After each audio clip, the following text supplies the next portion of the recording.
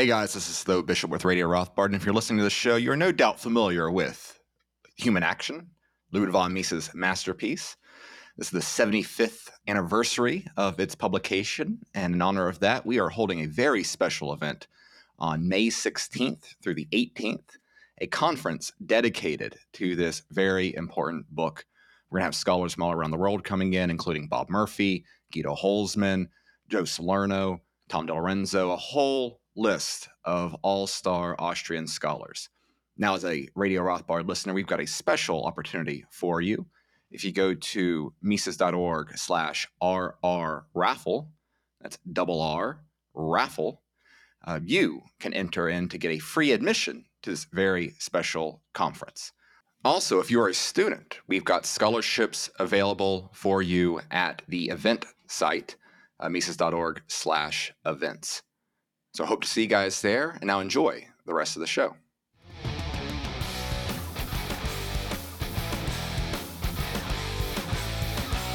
Welcome back to Radio Rothbard. I'm Ryan McBacon with the Mises Institute, and with me, of course, is my co-host, Tho Bishop.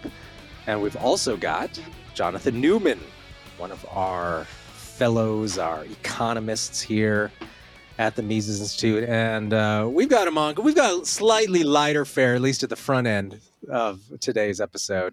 We're going to talk about the article at the Babylon Bee, talking about how Selena Gomez shocked Taylor Swift with her news about just how insightful Austrian business cycle theory is. And then we'll just use that as, I think, just a helpful recap of how Austrian business cycle theory works, because I think there is a lot of misunderstanding out there about just some of the details. Now, being Radio Rothbard, we're going to try and do this in a explanation for intelligent lay people who may not have studied formally any econ, but we'll just kind of go back and, okay, what are the basics of Austrian business cycle theory? And this article in Babylon Bee actually does a pretty decent job of summing it up. And then we'll just go from there and talk about some related issues, and maybe every few weeks here on Radio Rothbard these days is basically kind of a recession watch situation where we're like, okay, well, what does the bad news tell us currently? And so we'll get into a little bit of that. But Jonathan, why don't you just start off by telling us about this article and how it described Austrian business cycle theory? It was a great article. I love the Babylon Bee guys, and so I don't know what I expected when I opened up this article, but it was just a perfect description of a very nice summary of Austrian business cycle theory. And of course, they're making use of the meme that was trending, or maybe it still is, of Selena Gomez, leaning into Taylor Swift and whispering something that's apparently shocking to Taylor Swift because, her mouth, like her jaw drops. And so they make use of that little moment, and everybody was making memes about it. But in their telling of that moment, they're saying that Gomez was explaining Austrian business cycle theory to Taylor Swift. And it's just great. I pulled out some quotes. Of course, like the way they did it was a dialogue between Gomez and Swift. And so Selena Gomez was telling Taylor Swift, here's a quote from the article: "The Federal Reserve causes the boom and bust business cycle through the central banking system's manipulation of interest rates and fiat currency. Inflation, as defined by Ludwig von Mises," so we got a reference to Mises here, "is actually the increase in the supply of money and not the resultant increase in prices. When central banks inflate the currency, they artificially stimulate economic activity, creating malinvestments." And at that point, I was extremely happy because they actually get the malinvestment part in there. In a lot of summaries of Austrian business cycle theory, they might refer to some dislocations, but oftentimes, like, the way they describe it is an overinvestment theory, where the central bank has increased the supply of credit, and this just causes too much investment. And of course, Mises argued against that at great length in many of his works. So the fact that they got the malinvestment word is to be celebrated. But then the story continues. And I think this is the point where Swift is responding to Gomez. So that is the bubble that has to pop at some point, and the Federal Reserve tries to keep the charade going as long as they can with low interest rates and cheap credit. Interest rates should be set by the amount of real savings in the economy to signal to borrowers and producers of capital goods that consumers have lower time preference, preferring to spend their money on goods and services later. So that's just perfect. So this demonstrates a very clear understanding of Austrian business cycle theory, that there's something funky going on in credit markets that's causing interest rates to be pushed artificially low, and it causes producers to make malinvestments. It causes overconsumption, and also they have a clear picture of what would cause sustainable economic growth, which would be the case in which real savings are being channeled into productive enterprise. So, and they continue preferring to spend their money on goods and services later. When the real savings are shown to not be there to justify all this activity, all those new industries and consumer products will collapse. I mean, it's just another perfect line, because the essential problem in the business cycle story is the fact that we don't have enough capital goods to get through all of the projects that were started during the boom. So there's this artificial boom that's triggered by low interest rates, and the low interest rates could come through Federal Reserve manipulation or through fractional reserve banking. There can be a credit expansion there. And so a bunch of new projects are started that have long time horizons, that require the use of a bunch of new capital goods. And they hit this point here, the real savings aren't there to complete all of those projects. So like across the board here, they get an A plus. This is just a perfect description of Austrian business cycle theory.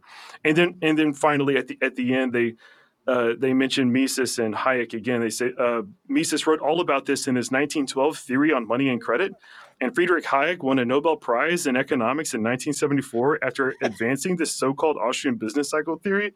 I mean, at that point, it was just a standing ovation from me. So great job, Babylon Bee. That was excellent work. Well, you also know that they mentioned the Mises Institute at the end of the article. Oh, that's right. Yeah, we got a shout out. So, what did they say? It was. It said something about how she was drawing hearts, how Taylor Swift had taken to drawing hearts in her journal, her new journal from the Mises Institute. That her new song was going to be about breaking up with Keynesian theory. Yeah. That's great. And I guess I can reveal that. I mean, we have private communications here at the Institute, and so we were sharing this, and everybody was just excited to see it. And I think at some point somebody suggested that Joe Salerno invite Selena Gomez to be a speaker at the next Mises University. And so, I mean, if she can describe business cycle theory like this, she can certainly take my business cycle lecture this year. Well, I'm sure we could Photoshop her into a picture with our podium and background. No problem. Though back before he was canceled, you did, just as a joke, a picture of Kanye speaking at the Mises Institute, and several people thought it seemed plausible, but that was back before his shoes were taken off the market and he was declared evil and all of that stuff. So. I still think David Gordon is a big fan of his work, though. Just to put it out there. Does he have any books? I don't know if he's written a book. David could review it. Maybe a paper for AERC.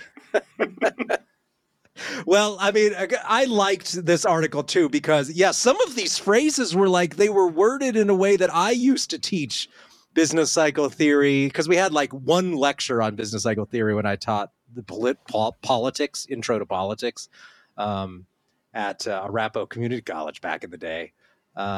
Because I always thought it was really stupid how you had these thick textbooks on the American or on political systems in general, and central banks got maybe half a page in 600 pages or something, which was just the stupidest thing imaginable. So I always felt like, okay, this requires some actual attention to the role of central banks there was always a huge section on fiscal policy, taxes, spending, all of that. No, barely any mention of central banks. Mm-hmm. And so we would talk about the business cycle a little bit to give them an idea of how central banks worked and all of that.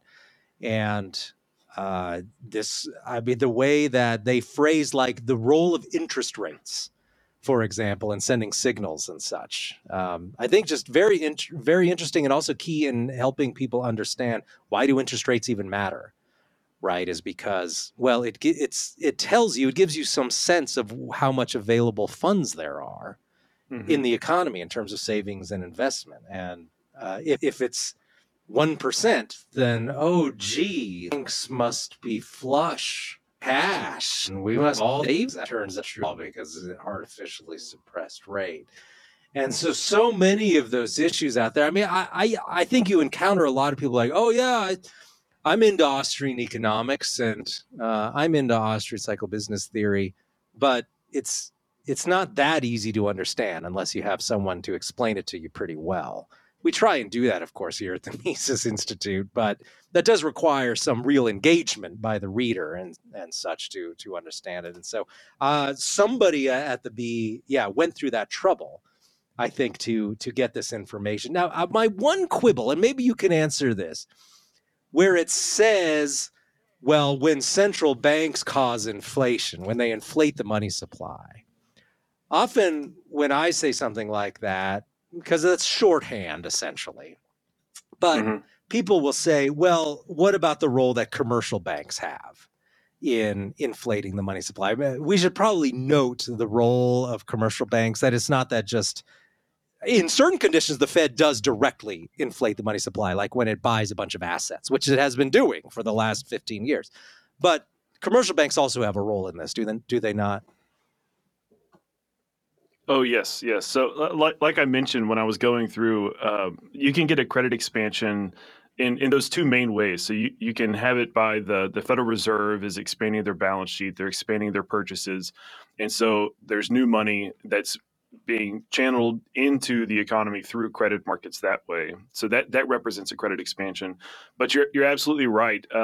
Probably at least throughout history, the main way that credit has been expanded has been through bank credit expansion, where they are where they're engaged in fractional reserve banking. So they have a certain amount of deposits that come in, and then they make loans to people in excess of those deposits. And so there's another mismatch between the savings that have been provided by people and what amount of credit is being offered by the banking system. And you get all of these mechanisms like the money multiplier, in which like it's not just like a one-to-one sort of thing where one person takes their loan and deposits it in another bank, and that bank keeps only a fraction of it and expands their loans on top of that deposit.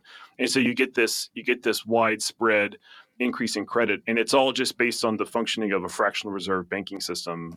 You don't even need to have a central bank to for that to happen. Although, of course, like Austrian economists like Mises and Rothbard, they talked about certain ways that bank competition might limit that. So, like if banks are freely competing with each other, so they're not in a cartelized system like we have with the Federal Reserve, then they have these incentives to call on each other's deposits or to go redeem each other's deposits to try to put each other out of business. And so those sorts of mechanisms might limit the amount of credit expansion if you had free banking. But of course, as we saw throughout the 20th century, in 1913, there was this great temptation that are for the banking system to come together, to be monopolized, to be cartelized, so that they can expand at the same rate, so that they wouldn't have these competitive pressures to put each other out of business by redeeming their deposits of one another. And that way they could all expand credit together. They could all reap the benefits of credit expansion. And then they could offload the costs of insolvency to the general public. So if you have a lender of last resort in the form of a central bank, it means that you can get all the benefits. You can earn the interest on all these new loans that you're creating on top of deposits.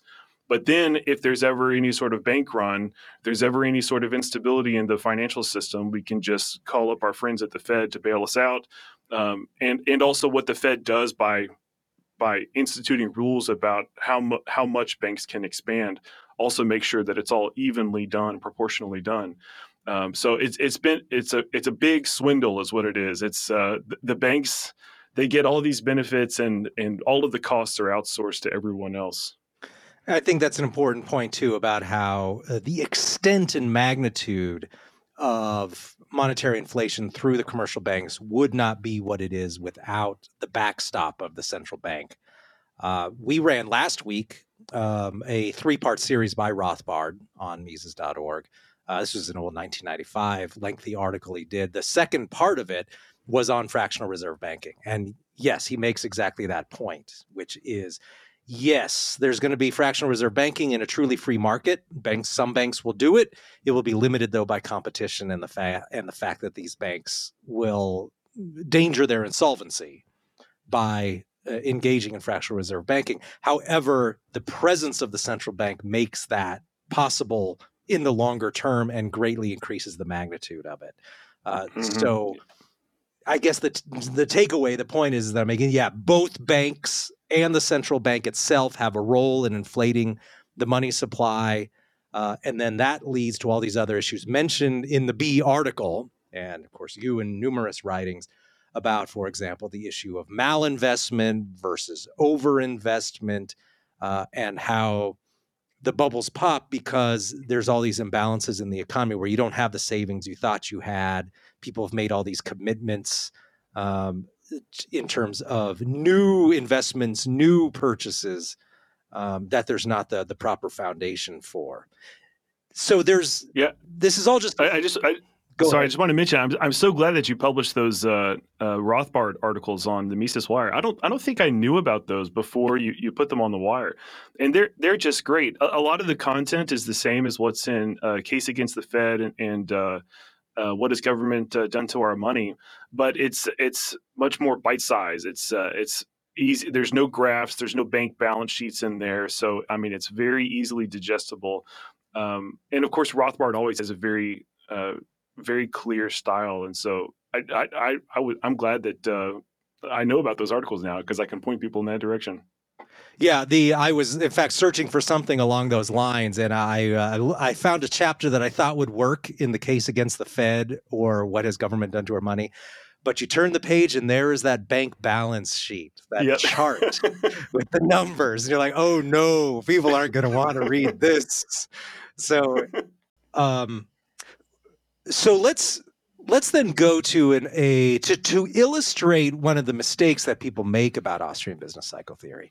You link in your article about the B article to a Krugman article from a few years ago, and I remember when this came out, he calls it his hangover theory of the economy, and this is one of those weird twists on Austrian business cycle theory, where it's like, it kind of sounds like Austrian business cycle theory, but it's not, and it's wrong. Maybe you can kind of describe a little bit for us. Yeah, I mean, he talks in sort of vague terms, but like underneath all the vague terms, it's essentially a hydraulic view of the economy where there's like maybe not enough investment spending, but then there's too much investment spending that's caused by central bank actions, and so to him, when he's looking at the numbers, based on that hydraulic view, it just doesn't match up. It doesn't make sense to him why there has to be this prolonged slump after like what could be the problem with too much investment? What could be the problem with a bunch of business activity? It doesn't make sense why we would have to have this period where there's less business activity, where we have this recession, if we were just coming out of a period where there is a bunch of business activity. So it just doesn't compute for him in his sort of Keynesian framework that he's thinking about it. By the way, on that, I remember Joseph Salerno mentioned an interesting line of research, and it's something that I've just started to look into. It's trying to, or it's all the errors that come out of trying to figure out business cycles just by looking at data.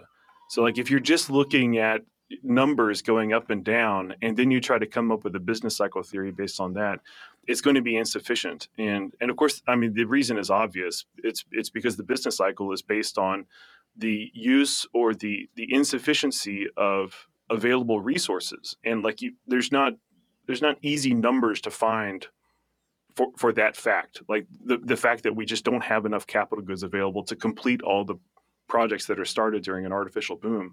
So what that means is if you're just looking at past data, you're going to come to these conclusions based on like I said, a hydraulic view of the economy, where like this number goes up and that causes this number to go up, and the combination of those two things causes, this valve to get released, which causes this, tub to get drained. All of that sort of view, it's going to be missing the point, because what the economy is made up of is a bunch of complex lines of production where there are specific capital goods being used, and all of it has to line up in precise fashion for us to get all of the consumption goods that we want. And so if you're looking at just those big aggregate numbers, you're going to come to incorrect conclusions. But what's interesting about the hangover characterization is that I do think that it's an okay analogy. Like if you actually understand the mechanics of Austrian business cycle theory, I think it's fine to compare it to an analogy. And I think the best example of that, since we're talking about humorous summaries of Austrian business cycle theory, is the Keynes versus Hayek rap battle, the Fear, the Boom, and the Bust, in which they actually make use of the hangover analogy, even in like picture form. Like you see Keynes wake up in the hotel and he's got this terrible hangover, and his solution to his hangover is he reaches over to his nightstand and there's the bottle of liquor is there, which is, is a perfect characterization of Keynesian policies, that we used expansionary fiscal and monetary policy, and that got us into this mess. And so now that we're in this mess, what should we do? How can we fix this problem? And of course, the Keynesian solution is more expansionary fiscal and monetary policy. So the hangover picture, I think, is okay, but of course, the way Krugman is trying to adapt it is incorrect. I think it comes dangerously close to just sort of this "what goes up must come down" sort of idea. And that is definitely not what Austrian business cycle theory is. In fact, you could have the economy going up, so long as it's not artificially inflated. You don't have artificial credit expansion. Something structural occurred in the economy that really increased productivity and investment. You could have a change in the trend where the economy just started increasing at a faster pace than it had been for the previous 100 years. That would not necessarily mean there was a bubble. And so just because you've got a change going on and maybe things accelerated, that doesn't necessarily mean bubble. You have to go back to the foundational issues of monetary expansion, credit expansion, that sort of thing. And by the way, I do endorse that video also. Okay. I used that as a teacher because I thought, because it had all that stuff about coordinating time and interest and just all described in a fun, interesting way. So we'll put that in the link in the description if you've never seen it. It's worth watching. It's like, I don't know, 5 minutes. Of course, our own Joe Salerno starred as Louis von Mises in the follow-up. That's right. The second one. I always wish we had that sweater he had kind of hung up in the institute somewhere. I didn't know that. Yeah. Okay. Yeah. He's in the boxing ring, and he's the mentor, the coach for Hayek, but he's playing the role of Mises, and so he's got Mises across the back. I always, speaking of memes, since we're talking about memes, I always sort of feel like that Leonardo DiCaprio meme where like he jumps up and points at the TV because something surprising is happening. I always do that. It's like, oh, look, there's Joe Salerno. There he is right there. All right. Well, let's, as long as we're talking about Krugman, let's just finish up with a couple of issues. Here's the portion of the episode that talks about where in the business cycle are we? Normally when I have Thornton on, I ask him always that question. But I haven't had you on for 6 weeks, so now let's ask you. What has changed in the business cycle? Now, I've written a couple of recent articles let's just look at a variety of issues, right? The Philadelphia Fed Manufacturing Index, the worst, if you take out the COVID collapse, it's the worst we've seen in decades, since I believe the dot-com days. No, since the Great Recession. And let's see, some of these other issues. Oh, I mean, the employment situation. The latest report was mostly bad news. It was mostly part-time jobs that were created with a significant fall in full-time jobs. Temp services are in the gutter, which generally precedes a recession. And we can just look at a variety of these indicators. And you've helpfully added a couple of new articles saying, hey, look, Krugman's really good at ignoring anything that contradicts his narrative. And focuses on a few things, and then says that Republicans are just meanies and they're obsessed with this idea of a bad economy baselessly. So just to highlight a couple of your more recent contributions on this, I mean, what should we look for? So yeah, Krugman is he is just obsessed with declaring victory.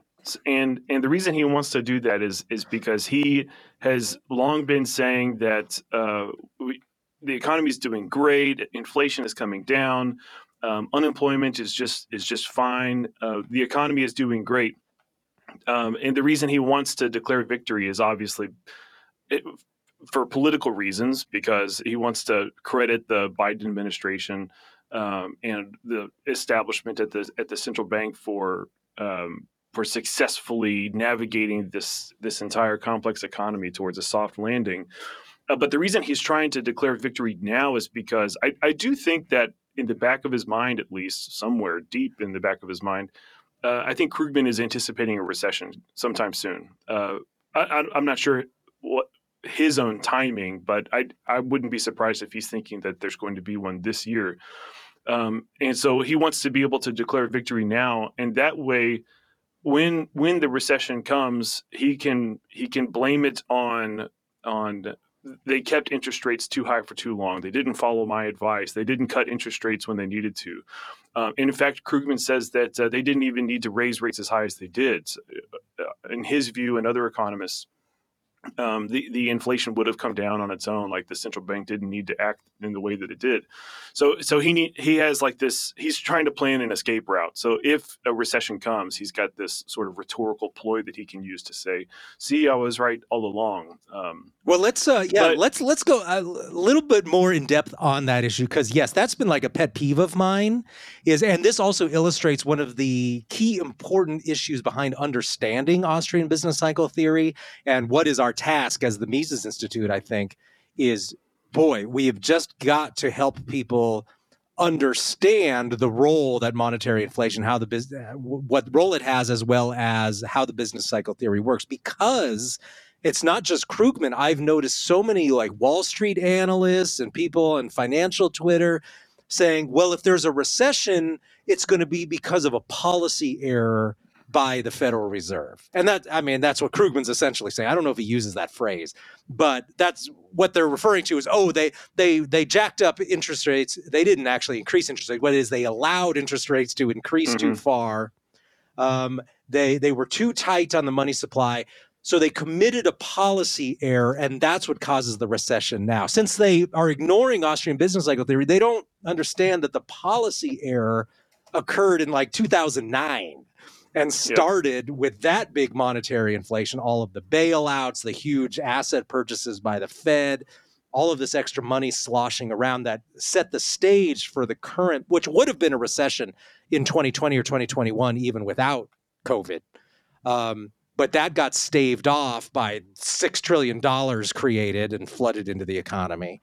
So now we're back again, except now with even more inflation. And this all can be traced into what was been going on since 2009. And yet we're still hearing from Krugman and from countless intelligent people in the financial sector, and a lot of them economists, that the real policy error is occurring right now.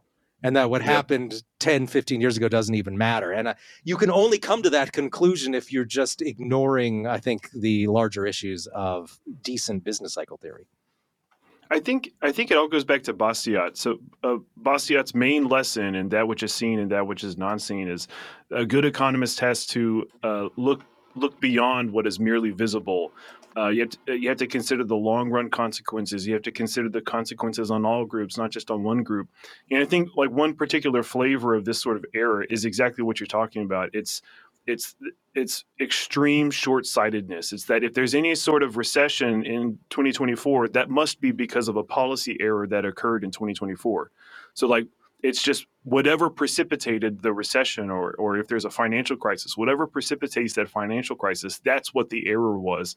There's no conception of like a buildup of errors or a buildup of problems in the economy. And that's what Austrian business cycle theory is really all about, is that there's an accumulation of errors. And in fact, Rothbard called it a cluster of errors.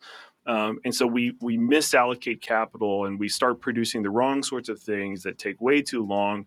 And so there's this accumulation, there's this buildup, and it takes time for things or for people to figure it out. It takes time for us to realize those errors. And of course, additional government interventions, as you just mentioned, they just kick the can down the road. It just delays the point in time in which entrepreneurs start to realize, hey, I can't finish this project, because what it does is it pushes down the cost of credit.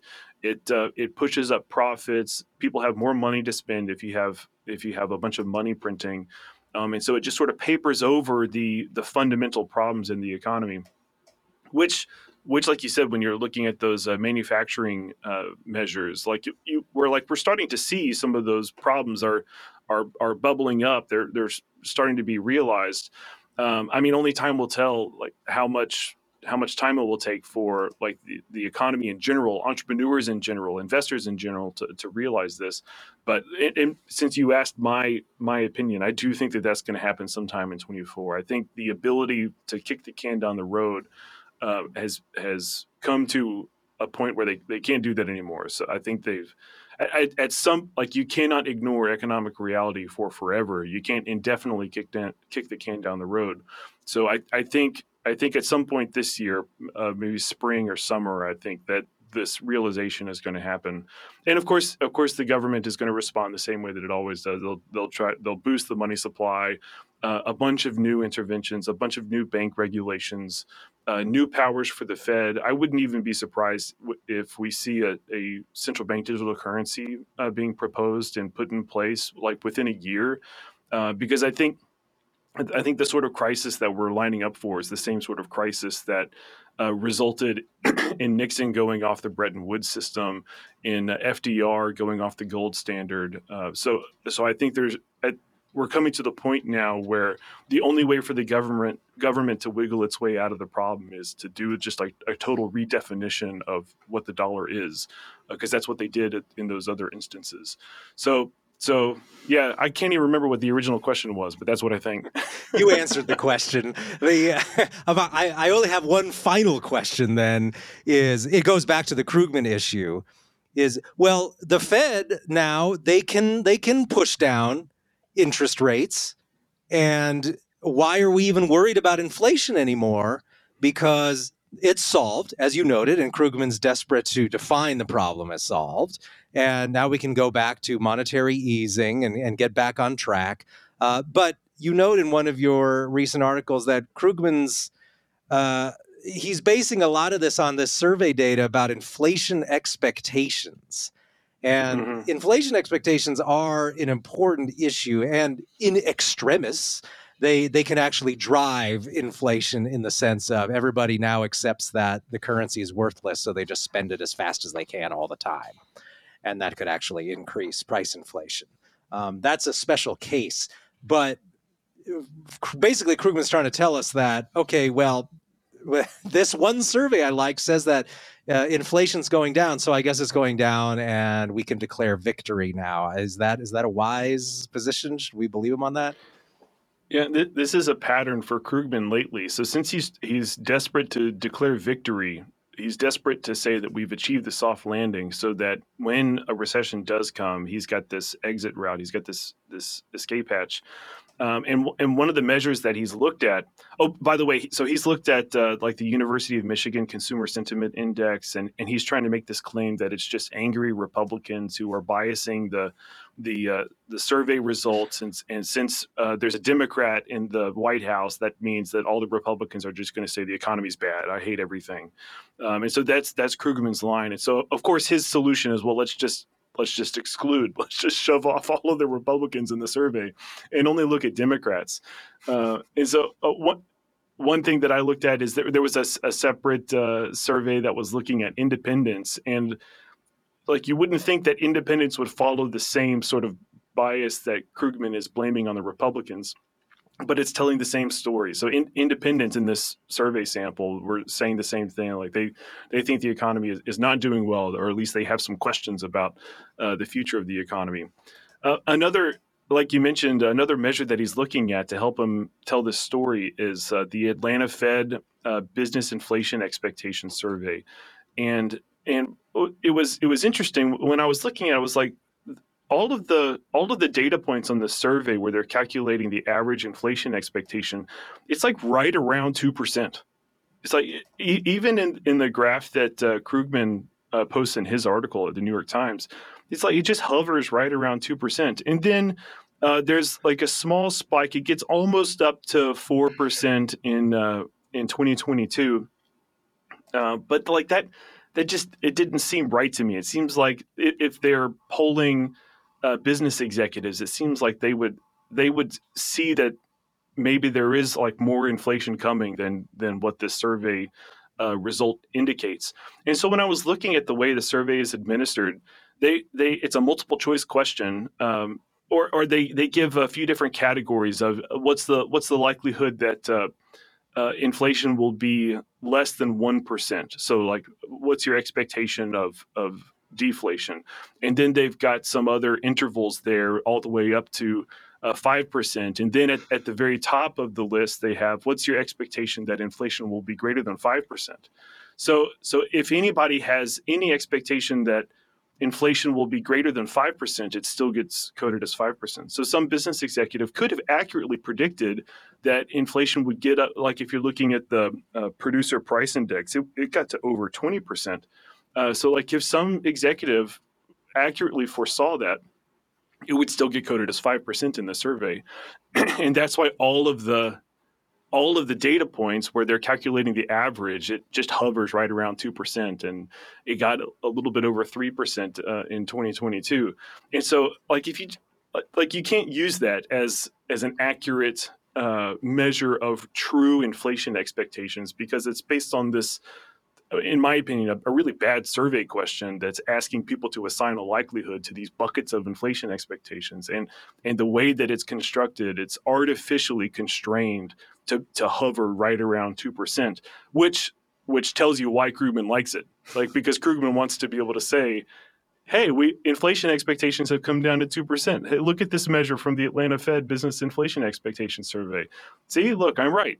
Like, we've achieved the soft landing, where not only is inflation based on this measure of price inflation that takes out food and energy and shelter and used cars, not only is that down to 2%, but also inflation expectations are down to 2%. So you can tell he's being very selective in the data that he wants to present, and it's all just to tell his story so that he's always right.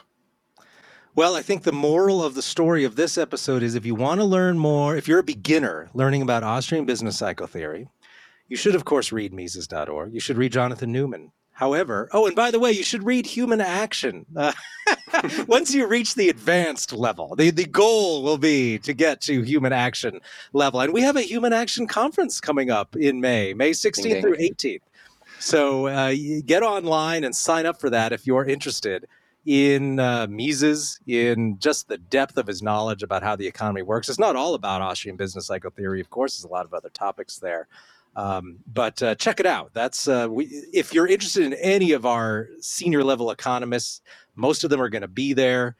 So you'll get to be in the room with them here at our Auburn campus if you're interested. And Ryan, we've got a special contest for Radio Rothbard listeners. If you go to Mises.org/RR raffle, it's a double R raffle. We are giving away a free admission to the conference for a very special Radio Rothbard listener. So I hope our fans will check that out. Oh, wow. Okay. Very good. But if you're just a beginner, the first step is read Babylon Bee, this article about Austrian business psychotheory.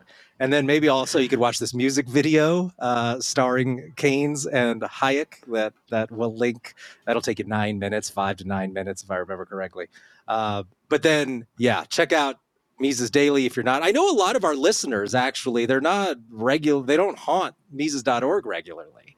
They get our episodes from the various platforms that we post this podcast on. But if this is a topic, you definitely should come to the site and check out some of the written material on the business cycle theory. That'll help you out quite a bit. But thank you, Tho. Thank you, Jonathan, for joining me today. And we'll be back next week with another episode of Radio Rothbard, and we'll see you next time.